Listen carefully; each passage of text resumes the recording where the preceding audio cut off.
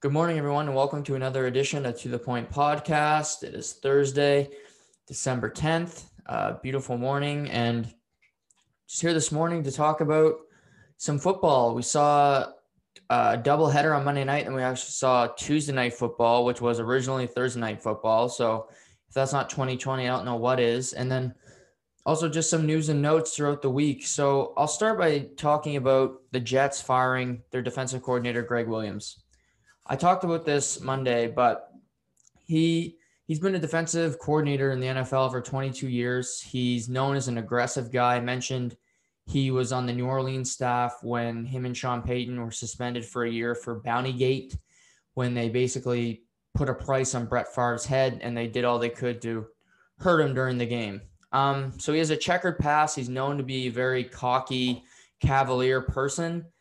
But Sunday was kind of the final straw. He called an all-out blitz on the last play of the game against the Raiders. And if you know anything about football, on the last play, when there's no time on the clock, the team has to get in the end zone, right? So they're going to be throwing for the end zone. You can't throw something underneath because you have so many people playing back. You'll never be able to miss that many tackles. I mean, the Miami Miracle only happens, once every 10, 20 years. So in this sense, he brings an all-out blitz. There's one guy back. He's an undrafted rookie, and he just gets torched. And Henry Ruggs catches the ball in the end zone, and the Jets are 0-12. Now, ownership is happy with this. They want the first overall pick. However, I think this is more of a player's issue. Marcus May, a team captain, a pretty good defensive player. He's good for being on a bad team. After the game, he basically called out Greg Williams, saying he didn't know what the hell he was doing. And it was just an eye-opener to see a player really be that forefront about his coach. So he said that, and then I guess Adam Gase, head coach, after the game, really wasn't very supportive either, which you can't blame him, but Gase is about as incompetent as a coach as anybody in the history of the NFL. So Greg Williams is fired. I think it makes sense, but I think they fired him for the wrong reasons. I think they fired him because it looks good. Like Jets, it was such a divide because I think Jets fans really wanted to lose that game, but then there's also, the diehard fans that are saying, I don't want to be part of an 0-16 team. And no matter what people say about tanking and this and that, I don't believe there's tanking in sports because players don't just lose games. Those Jets players did not want to lose that game. Do you really want to be associated being 0-16 for the rest of your life? Because there's two other teams. Cleveland Browns, 4 years ago, and then the 08 Detroit Lions. Do you really want to be in that category? Because those two franchises, I mean, you can make the argument. Cleveland's finally starting to turn it around. But the Detroit Lions, that was in 08, so they've been bad for a really long time, but they haven't recovered since. They're still that really bad team that has like a black cat under their franchise where nothing good can happen. And the Jets, they're probably going to get the first pick. I don't see them winning another game. They got Seattle. I think they got the Giants for the end of the year. And they got New England again. But it doesn't really matter who they play. That was their game to win. They had it. They had it in their grasp. And I think ownership had to do a solid to some players and mostly the fans and just say, oh, we really care, this and that, when, we all know that Joe Douglas, the GM, probably will be fired.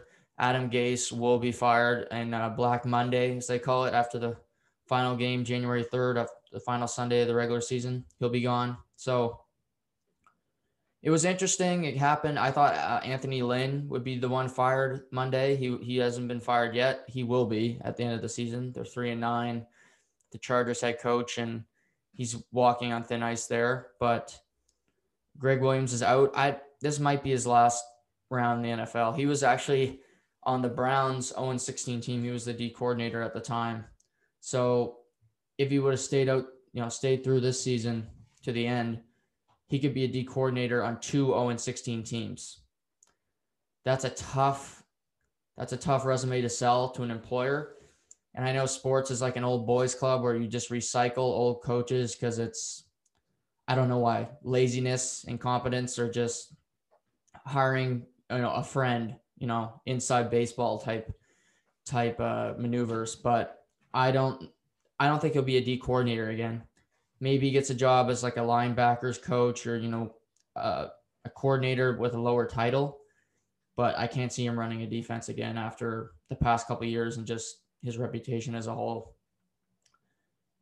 In the NFC, we saw Doug Peterson come out Tuesday afternoon and state that Jalen Hurts, their second round rookie quarterback from the University of Oklahoma, is the new starter for the Eagles.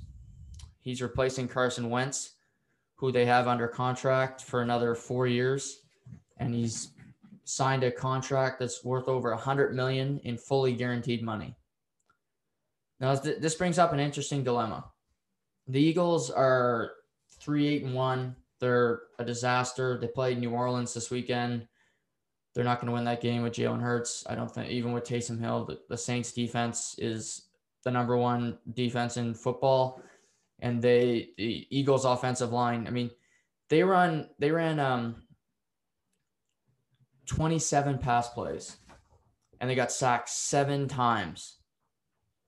7 times.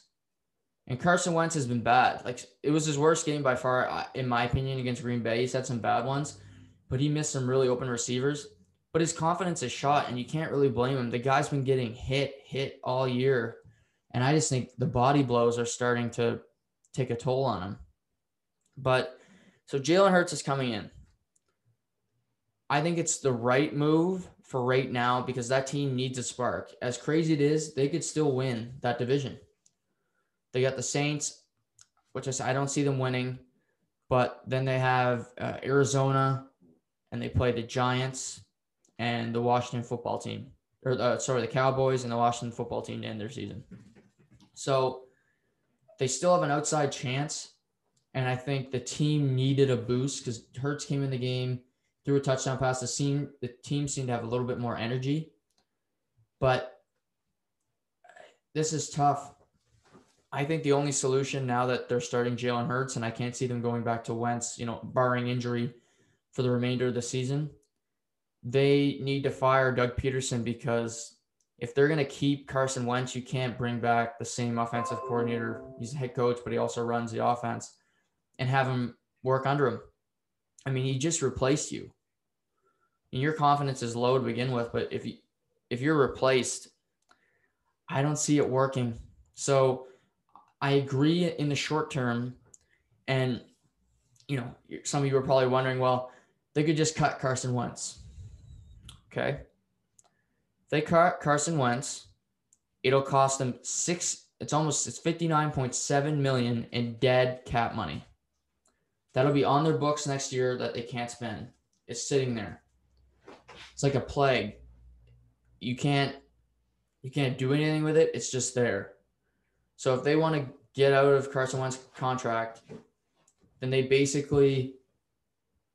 hurt their team and they hurt their roster because unless Jalen Hurts is the answer and Jalen Hurts is a second-round pick, not making big money as a rookie or be a second-year quarterback, but you can't cut him, and I can't see a team trading for him right now. He has no trade value. Sam Darnold, the quarterback of the Jets, has more trade value right now than Carson Wentz, in my opinion. Darnold's been a little bit more injury prone. Well, Carson Wentz is injury prone too, but Darnold played well against the Las Vegas Raiders. He's played some decent games this year, and I don't know what you could get for Wentz because it'd have to be a sweetener deal because you got to take that contract, and it's like I said, it's just a pile of shit that basically ends up on your doorstep, and you're sitting there without a shovel. You don't know what to do with it. You just gotta breathe it in, that smell, for however long. So for the Eagles, I agree, go with Jalen Hurts. If he's the answer, then you got to make that tough decision. And maybe you cut him, but I think if Carson Wentz, I think you got to give him a second chance next year, but it's with a different coach, with a different offensive coordinator, somebody that actually hopefully can believe in Carson. Maybe he wants out of Philadelphia, which I don't blame him, because Doug Peterson hasn't called plays that suit him or given him receivers that are any good. So it's an interesting situation in Philadelphia. There's some of the more passionate fans in all sports. If you look at combined Flyers fans, Eagles fans, 76ers fans, they will let you know when you stink. So it's lucky that, this is 2020 with the whole COVID-19 pandemic, that you have no fans in Philly to really boo Carson Wentz or the horror show that they put on the field every week. However, the NFC East, I know, has been regarded as a joke of a division, which it has been. But we started to see a bit of a turn. Sunday, the Giants won their 4th in a row. They're 5-7. And then Monday night, I think we saw the biggest upset of the season. I think the Giants over Seattle was it until the Washington football team went on the road to Pittsburgh and defeated the then undefeated Pittsburgh Steelers. It was a gutsy effort by the Washington football team.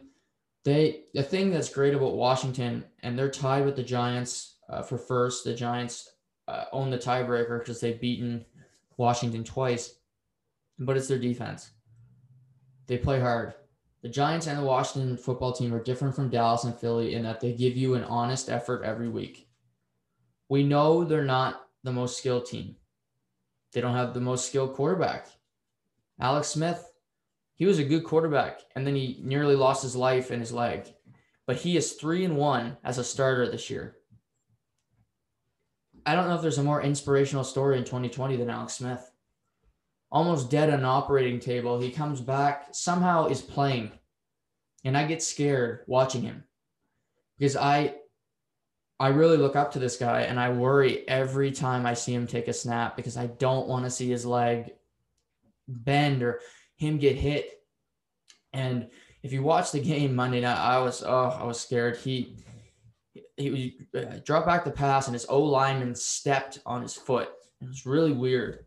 I thought originally it was his bad leg because at the bottom of his foot into his upper leg, it was like there was a sack of blood in his sock, and he was completely red. And I was like, oh no. But it was the opposite leg, and his O-lineman just stepped on him and something happened. It wasn't a big deal because he came back to the game. He wrapped it. But it just shows you how much courage and how much strength this guy has. I think the Washington football team can't help but want to play for him. And their coach, Ron Rivera, he announced week 2 of training camp that he had cancer.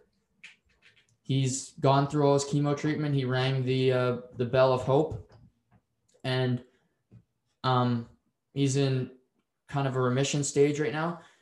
But if you see he was getting IVs during halftime. He was getting to be able to coach. When you have something like that that's on your team, I think it's a power that you can't quantify. It gives you more heart. It makes you want to do it more. And this Washington team, they got lucky in the game too. Pittsburgh played pretty terrible. Ben actually didn't play that bad. The Pittsburgh receivers dropped 7 balls. Eric Ebron dropped 2. They counted 2. I thought he dropped 3. Deontay Johnson dropped 3. He had just eaten a bucket of chicken before the game because he couldn't catch a damn thing. And they had some bad penalties. They had a touchdown taken away because their best guard, Alejandro Villanueva, was blocking too far downfield, and he was ineligible. He was ruled as a receiver, so that got called back. Deontay Johnson, one of his drops was for a touchdown. And they failed on 2 4th and 1s. Some questionable play calls. On a 4th and 1, this at the end of the game, the 4th quarter, they ran a wheel route, which a wheel route is when a running back lines outside next to the quarterback, and he basically runs around the right side of the O-line.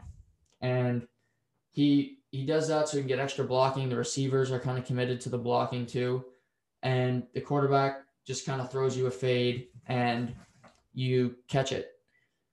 But Ben threw it to TJ McFarland, and he's a third-year running back, but he's got 3 catches on the year. And it did make sense to me to have him. If I was Pittsburgh, they only had 21 rush yards for the whole game. But I would have put Chase Claypool at receiver in the backfield above him. Even Deontay Johnson, chicken fingers, I would have put him back there. Juju Smith-Schuster is a good receiver. Put somebody you trust. You don't throw somebody on 4th down. You do not throw it to somebody that you don't know can catch the ball. In that situation, it's like a kicker. If you have a 45-yard field goal and it's like 4th and 2 and you don't feel good about your kicker, then you got to go for it. Because you got to have some confidence in your kicker that he's going to do it. This game too, Pittsburgh kicker Chris Boswell was out for the game. So they had a rookie, Matthew Wright, in, and they didn't trust him. Because on that 4th and 1, they could have kicked the field goal and they would have went up by 3. They didn't. They went for it on 4th down, and it resulted in a turnover on downs. Washington then went down the field. Dustin Hopkins got a field goal. Pittsburgh did have time on the clock, but Montez Sweat, 26 overall 2 years ago, got his hand on the ball, and Jonathan Bostic intercepted it. And that ended the game. But what Washington still has a chance, and it's because their defense. Alex Smith is not what he used to be, which you can all understand. But they got Terry McLaurin. Logan Thomas is emerging as a stud tight end. He can do a lot of different things for that offense. But they got 4 first-round picks in their D-line. They got Ryan Kerrigan, who's been around for close to 10 years now, but he's still plays at a high level. They got Montez Sweat, as I mentioned. They got De'Aaron Payne and Jonathan Allen from Alabama. These guys are all drafted in the first round, and they've all been pretty good hits. Some of them, the highest one was 8, but they have Sweat was 26 overall. Payne was in the teens, and they've all hit. And if you can get constant pressure on a quarterback, you have a chance. You have to. We saw the Tennessee Titans, a good team. They didn't get any pressure this weekend on Baker Mayfield, and he threw a party. Ben Roethlisberger didn't have as much time, and to be quite frank, I don't know if they're not allowing him or if he can't throw down the field anymore. He gets the ball out so quick, which is effective. It's smart in today's NFL because pass rushers are really, really good. And I forgot to mention the Washington football team has Chase Young on their defensive line too. He went 2nd overall a year ago. He's a stud. So they have a chance because they do that. Now, when it comes to Pittsburgh, I listen to shows and a lot of them are overreacting, in my opinion. This is their first loss. It happens overreaction Tuesday on this behalf because it was Monday Night Football. But, Pittsburgh was 11-0 in 12 weeks. That's not by fluke. They're a good team, but their biggest flaw is they cannot run the football. Their starting running back, James Conner, was out, but even he's not an elite back. They don't have that back that you feel good about, and they don't have a great run blocking O-line. They're way better at pass blocking, just protecting Ben. But it's going to be really tough to win the AFC without a run game because you need to chew clock. To be at a Kansas City, your offense has to be your defense in the sense that you possess the ball for large periods of time. The same against like a Buffalo Bills. You need to have the ball more than them. And if you can keep getting chew clock, pick up, get 3rd and 3, run the ball, pick up 3 yards, keep moving the sticks, it keeps the Josh Allens, the Patrick Mahomes on the sidelines. Because then you control the game. If they only have 3 minutes, they have 3 minutes. And they're stuck. And if you control the ball, then you have a chance to win every week. But they don't have that ability. They have a great track team of receivers, really good receivers. And their defense is really good. They lost Bud Dupree, which is going to really hurt them.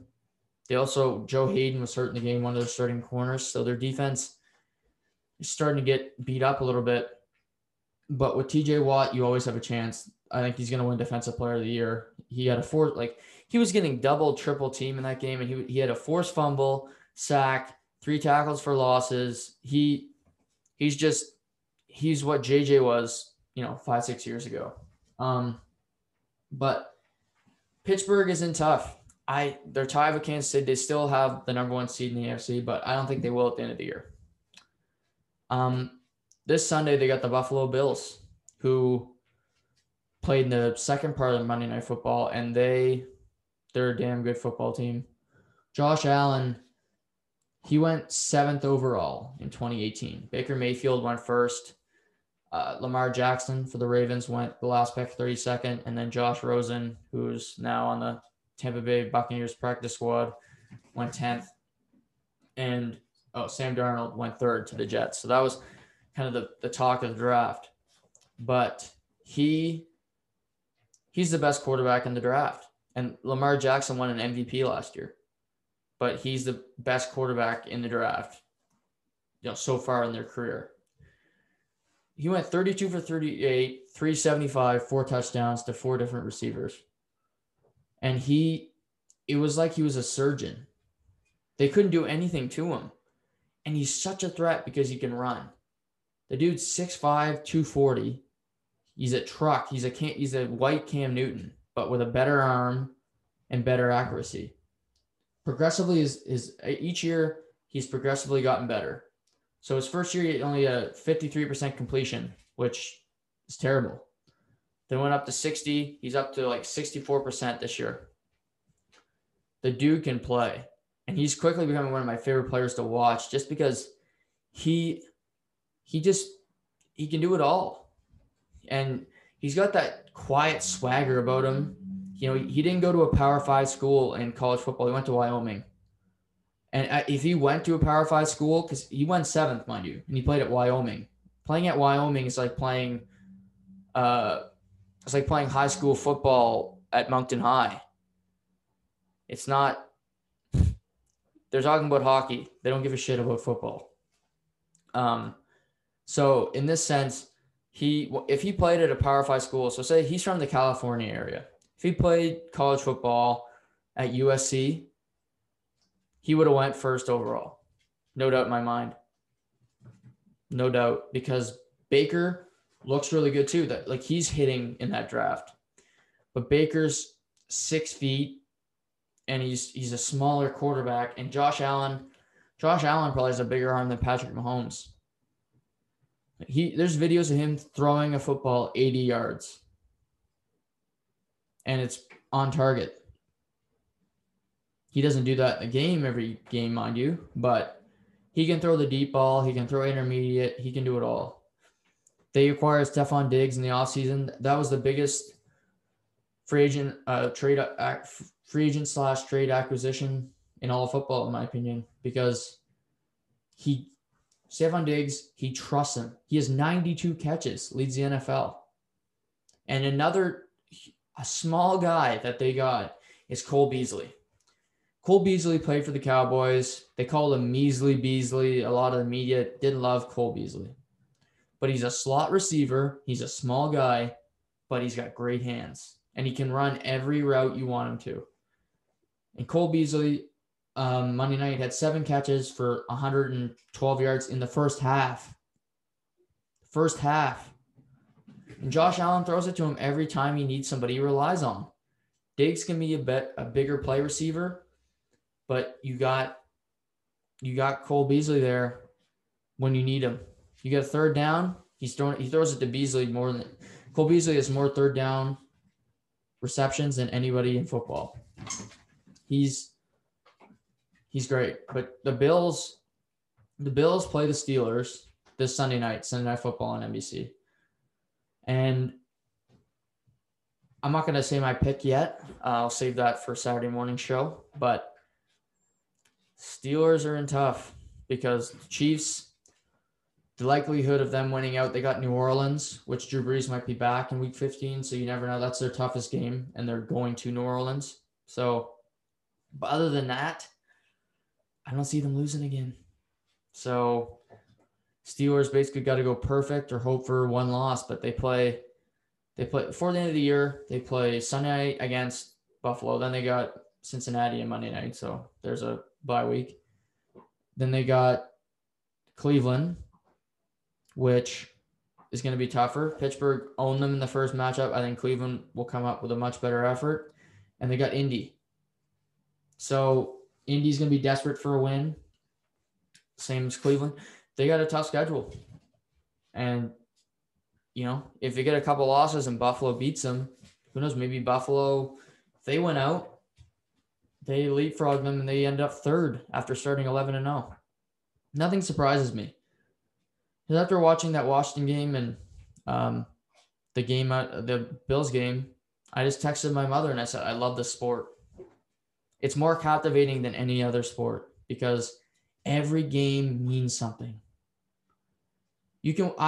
I love 82 games of NHL. I'm not going to complain about the length because if there wasn't 82, then what the hell else am I going to watch?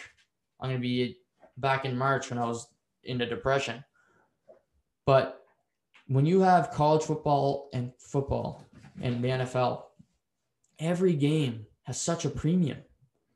There's 16 weeks, 16 games, 17-week season. You need to win every game. And if you don't, you're going to suffer the consequences. And you get more upsets because it's a one-game thing. You're game planning for that one team. So Washington beating Pittsburgh yesterday has so much more meaning than, a January 18th game between Detroit and the Boston Bruins. Detroit beat Boston twice last year. But does that really mean anything? No. Detroit had 18 wins. And nobody really remembers that, but people remember the Washington football team beating the Pittsburgh Steelers because Pittsburgh was undefeated. I mean, you're lucky in the NHL if you go undefeated for your first 5-6 games and it's over. That narrative is dead. We had the Pittsburgh Steelers going undefeated until December. This narrative you can put on screen every week and sell it. You can't do that in hockey. You can't do that in football, basketball and baseball.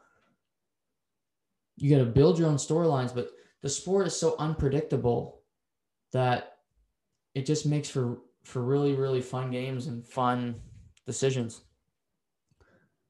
So, and then we get to Tuesday and another AFC North team, Baltimore Ravens, were hosting America's team, the Dallas Cowboys. And the Baltimore Ravens put a beating on the Dallas Cowboys. Baltimore ran the ball for 298 yards. 298. And just to put this into perspective, the Dallas Cowboys as a franchise have been around for a long time. Long time.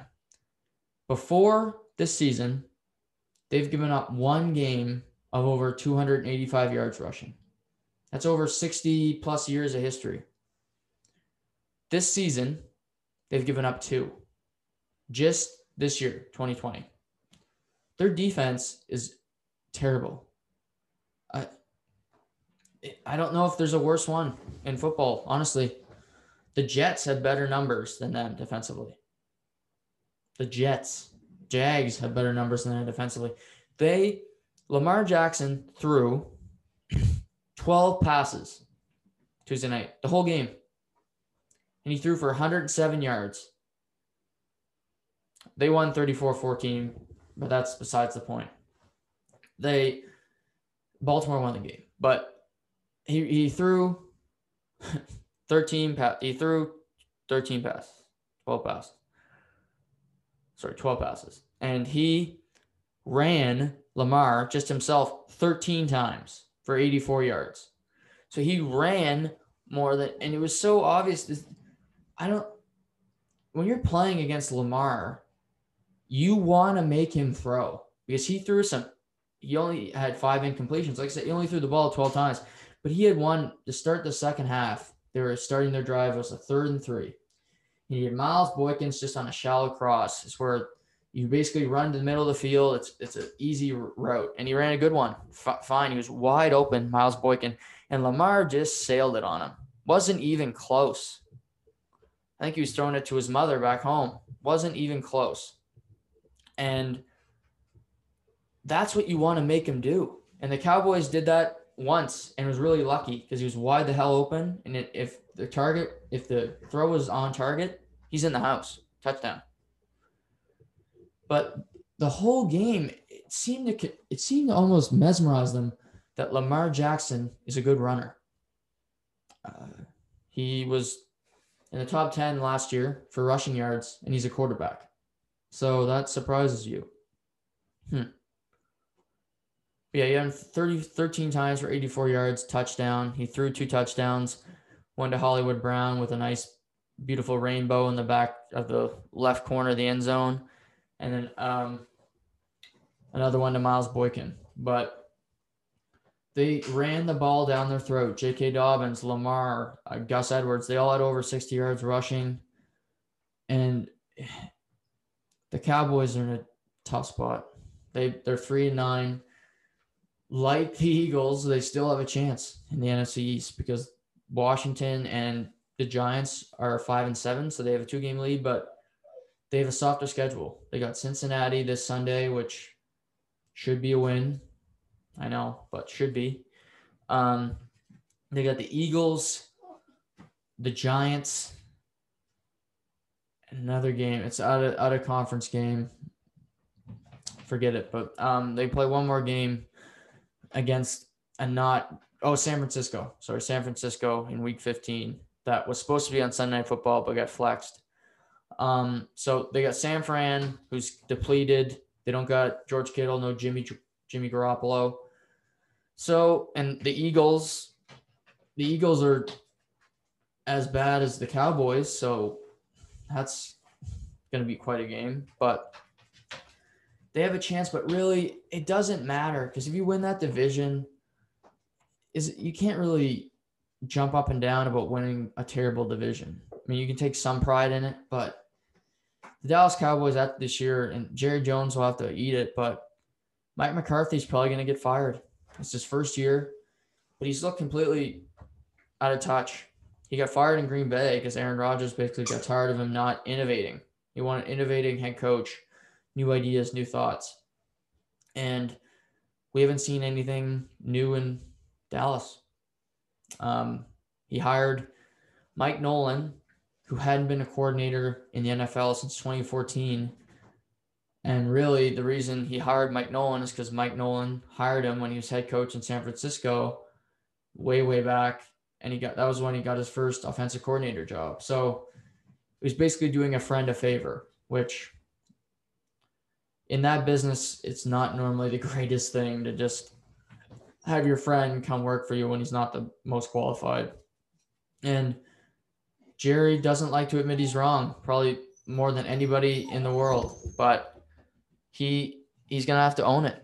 Mike McCarthy has not been a good head coach, and he only interviewed 2 people for the job. And this is such cronyism here. He interviews Mike McCarthy and he interviews Marvin Lewis, who used to be the head coach in Cincinnati. He was there for 15 years. But the reason he interviewed Marvin Lewis is because there's this rule in the NFL. It's called the Rooney Rule, made by the Pittsburgh Steelers owner, the Rooney family, probably the best ownership group in the NFL. They've had 3 coaches in the last 54 years. That's all you got to know. They have a stable organization. They do things the right way, and they're competitive. But the Rooney Rule that they got implemented is that teams it's not forced, but you have to be interviewing black head coach coordinator candidates, which I think is a great rule because I know it sounds ridiculous and you're like, oh, we got to do this. But if it wasn't there, they wouldn't get interviews. They wouldn't, because there's in a sport that's predominantly black, the amount of black head coaches that you see is really quite staggering. It's upsetting, honestly, because there's a lot of really good qualified people. I think of Louis Riddick on Monday Night Football. Listen to him the next time on Monday night. It's Browns Ravens. Listen to that game. He's bald, great shape black guy. He used to play football. He used to play in the NFL. Listen to him call the game. How much football he knows. He should be a GM. He's interviewed 3 times, 3 different spots, and he didn't get it. And a white guy got it. And there's another correlation here. Every owner is white in the NFL. But anyway, this Rooney Rule, back to the Cowboys. So they have to interview one black candidate, which Marvin Lewis, check, and they interviewed Mike McCarthy. That was it. They didn't interview anyone else, and he got the job. And really, he got the job because he won a Super Bowl in Green Bay in 2010. So good for him. He does have hardware on his resume, but you don't interview anybody else? Nobody? And it's been a mess. I don't see him surviving till next year. The only way he does is if Jerry Jones is just so proud that he won't admit that he made a mistake. So I guess we'll see where that takes us. But that it's a mess in Dallas. The Ravens are now 7-5. They're still on the outside looking in when it comes to the playoffs, but they're in a better position. They got the Browns Monday night, which will be a must-see game. That's a huge game when it comes to the Browns proving to themselves more, and also the Ravens staying in the playoff hunt in the AFC, because you may need 11 wins to get into the playoffs. It's that log jammed at the top. With Miami and Indy both at 8-4, they're going to need some help, and they're going to need to play some good football down the stretch. But, Lamar looked better. I'll give him that. He played a pretty good game, but it's not going to be an easy stretch here for the Baltimore Ravens. So that leads us into tonight, Thursday Night Football. So many games this week. I love it. It's the 6-6 New England Patriots visiting the Los Angeles Rams. So it's a short week for both. New England won at the Chargers on Sunday, 45-0. So they don't have to go far. They play in the same stadium, so they'll be familiar with the surroundings. The new stadium this year, SoFi Stadium, just beautiful, beautiful facility. But the Rams are 3-2 in their last 5 games. They should be way better. They're 8-4, and that's a good record. But they should be better than that. They have the best defensive player in football in Aaron Donald. They have the best corner. Jalen Ramsey's right there. If he's not, he's a stud corner. Xavier Howard's pretty good for the Dolphins too, but Ramsey can go head-to-head with any receiver. They got a good run game. They got 3 guys that they kind of ref. They got Darrell Henderson, they got Malcolm Brown, and they got Cam Akers. And they all get carries, which I like because you don't get one guy beat up. They had Todd Gurley forever. He took a lot of hits. They cut him, and now he's in Atlanta. Really might be his last year in the league because his body's just so broken down. That's what happens to these running backs. But if the Rams had a better quarterback, they would be a Super Bowl threat. Jared Goff just hasn't been it. He went first overall in 2016, and he's missing something. There's games where he looks great, out of this world. Last week against Arizona, he played really well. But it seems to be one game he's great, and then the next game he throws for 180 and 2 picks. And if he had some consistency, or if the Rams had a Ryan Tannehill, I think they'd be in the Super Bowl in the NFC, because there's no great team in the NFC yet. There hasn't been one that established themselves. But they got a great defense, the 6th ranked defense in the NFL against the 7th ranked defense in New England. So it's going to be a dogfight in this game. I think it'll be close. I do have the Rams winning it. I think their defense can limit Cam. They're going to know that New England's going to want to run the ball. Damian Harris has emerged, great running back from Alabama for New England.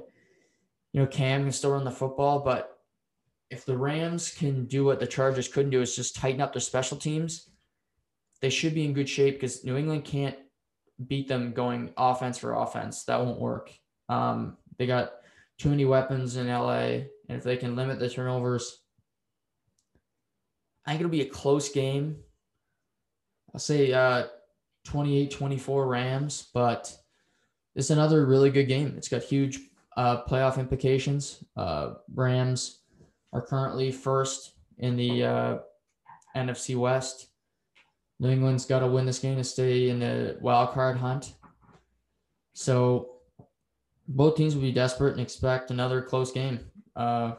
We saw Washington edge at Pittsburgh at 3 points. It was a 10-point game, and the Buffalo win 34-24 over San Francisco.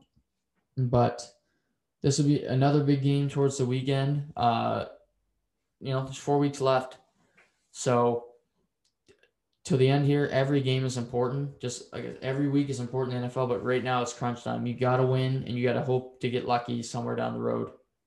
So, yeah, that's basically all we got to say today. Upcoming tonight, actually, I'll be interviewing Craig Eagles. He's a QMJHL scout.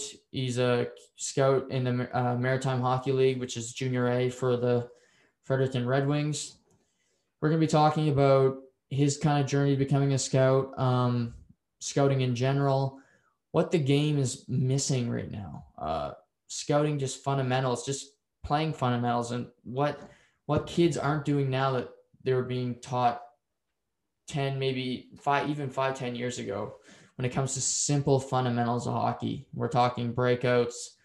We're going to talk about defensive defensemen being so undervalued. And also registration. Why is registration in New Brunswick really down right now for hockey? It just seems to be in a bit of a depression state, and we're going to be talking about hockey. And hopefully you all can tune into that tomorrow. It'll be available in all our social media platforms, YouTube, Spotify, Apple Music, the works. You know how it is.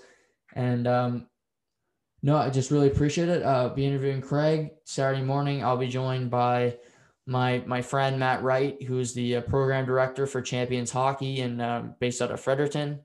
But yeah, a lot of fun interviews and conversations upcoming here on To The Point. So as always, thank you for the support, and we'll talk soon.